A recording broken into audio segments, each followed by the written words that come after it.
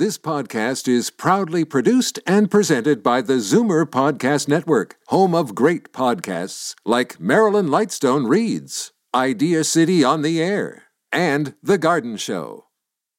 You're listening to an exclusive podcast of Fight Back on Zoomer Radio, heard weekdays from noon to 1. You're listening to an exclusive podcast of Fight Back on Zoomer Radio, heard weekdays from noon to 1. Fight Back with Libby Znaimer on Zoomer Radio. Welcome back. Jagmeet Singh has become the first non-Caucasian leader of a federal political party by securing a first ballot victory in the NDP leadership race. He beat his three rivals with 53% of the vote to succeed Tom Mulcair. He's 38, same age as Conservative leader Andrew Scheer, and a few years younger than Prime Minister Justin Trudeau, which means there's been generational change in Ottawa, with no baby boomers in those jobs and three parties headed by Gen Xers. What does this mean for us? There are also obviously a lot of other interesting firsts and interesting ramifications of Mr. Singh's victory. He's an exciting candidate.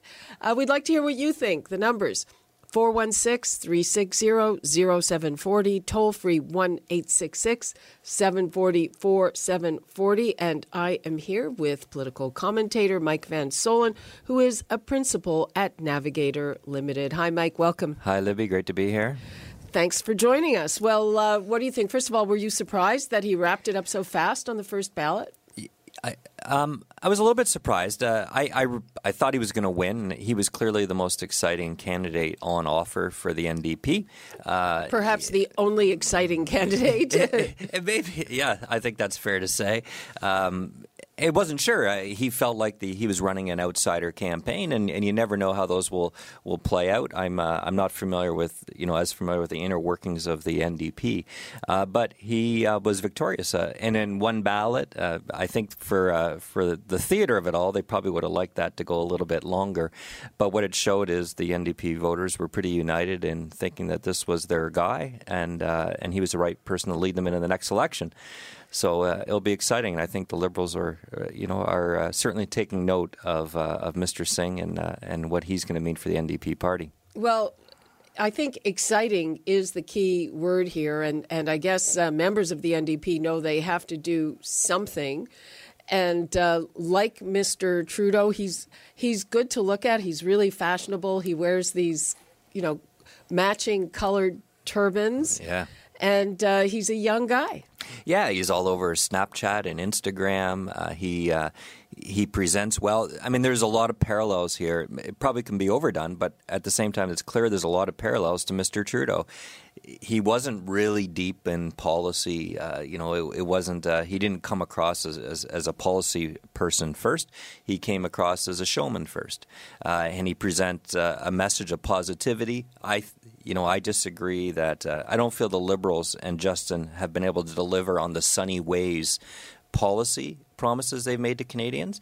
But I do think that positive messaging works, and I see Jagmeet doing that as well. I think there will be an appetite for that among Canadians, for somebody who brings a message of positivity.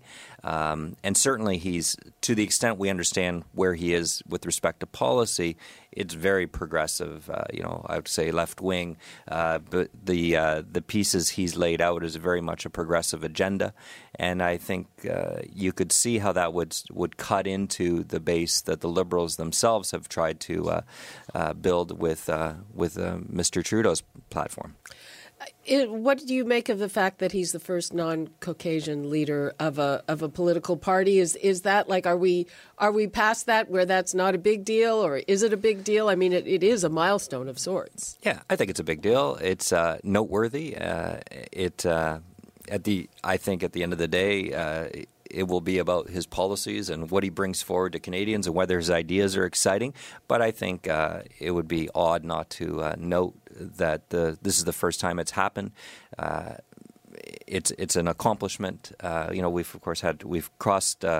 We've had a woman leader before, but this first time having a visible minority as a leader.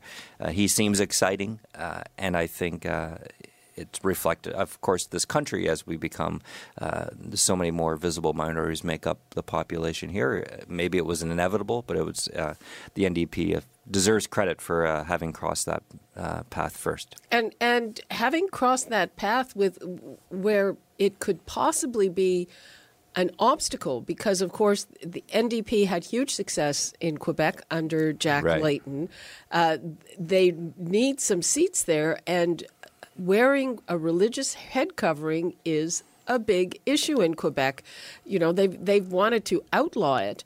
And according to a recent poll, only 36% of Quebecers say they would vote for someone who wears a religious head covering. Yeah, this is. I struggle to understand some of the politics in Quebec, and this is one of those issues that I struggle with. By the way, great big crosses in public places are not religious symbols in Quebec. I know. Well, there's just one of the many reasons why it's difficult, I find, to get my head around sort of what the thinking is there. But clearly, they struggle with religious symbols, and there's a bunch of factors that go into it. It's interesting to see, and that's not just on the right spectrum. Perspective. There's also many people on the sort of left spectrum politically. I think in it's Quebec. Mostly on the left. Well, that would and so-called progressive and independentiste. I think it's mostly there. So, in light of that, was it a courageous decision by the NDP? It is. Well, I mean, I think Mr. Singh was also able to use his power base here in Brampton and beyond in this province. So it was important to seeing him achieve the victory that he did. They're going to have to figure this out. They're going to have to figure out how he will do in the Quebec market. I understand his French is really good, so language is not going to be an obstacle for him. But sorting out that progressive politics and that view of religious symbols, and when he so clearly represents one side of that equation, will be, I suppose, a challenge for the NDP and the Liberals. It's also noteworthy because the Liberals are counting on some vote gains in the next election in Quebec, and they have counted the NDP for dead in that province. So it will be interesting to see if, against a lot of odds, he can turn sort of the fate of that party around in the province. I think we'll have to watch and see how it plays out to understand if the NDP made a right decision vis-a-vis Quebec. I'd like to tackle this issue of generational change. So no more baby boomers at the helm of political parties. Of course, we here this is Zoomerland, Zoomer Central, and when it comes to actually voting, Zoomers, older people vote more than younger people by a huge margin. So what does that mean? The fact that they're all, as you pointed out, Justin Trudeau is now the old guy. Yeah, he's the old guy of the three leaders, which is funny to see, and how quickly it changes.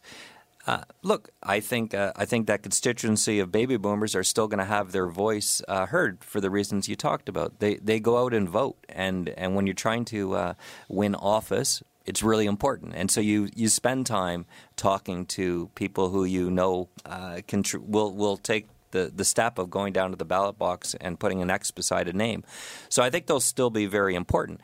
What they won't be represented by is someone of their own generation in a leadership position in one of the three parties.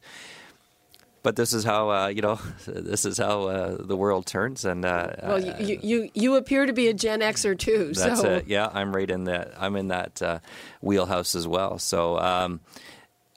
I think going younger, positive.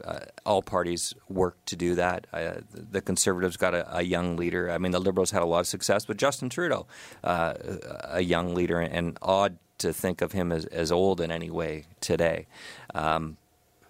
And I imagine baby boomers will look at all three leaders and listen to what they have to say and find messages from them that resonate or make a judgment as to whose messages resonate the most. Okay.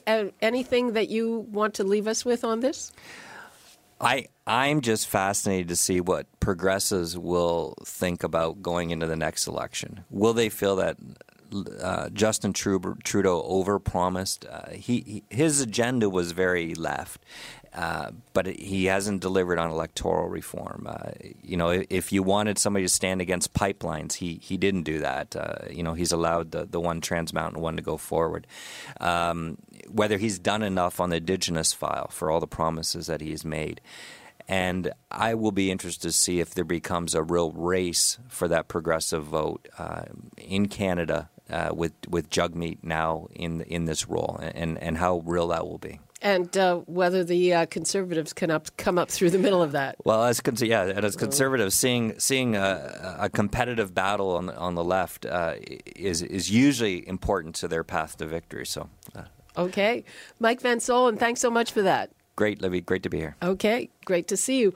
You're listening to an exclusive podcast of Fight Back on Zoomer Radio. Heard weekdays from noon to 1. You're listening to an exclusive podcast of Fight Back on Zoomer Radio. Heard weekdays from noon to 1. You're listening to an exclusive podcast of Fight Back on Zoomer Radio.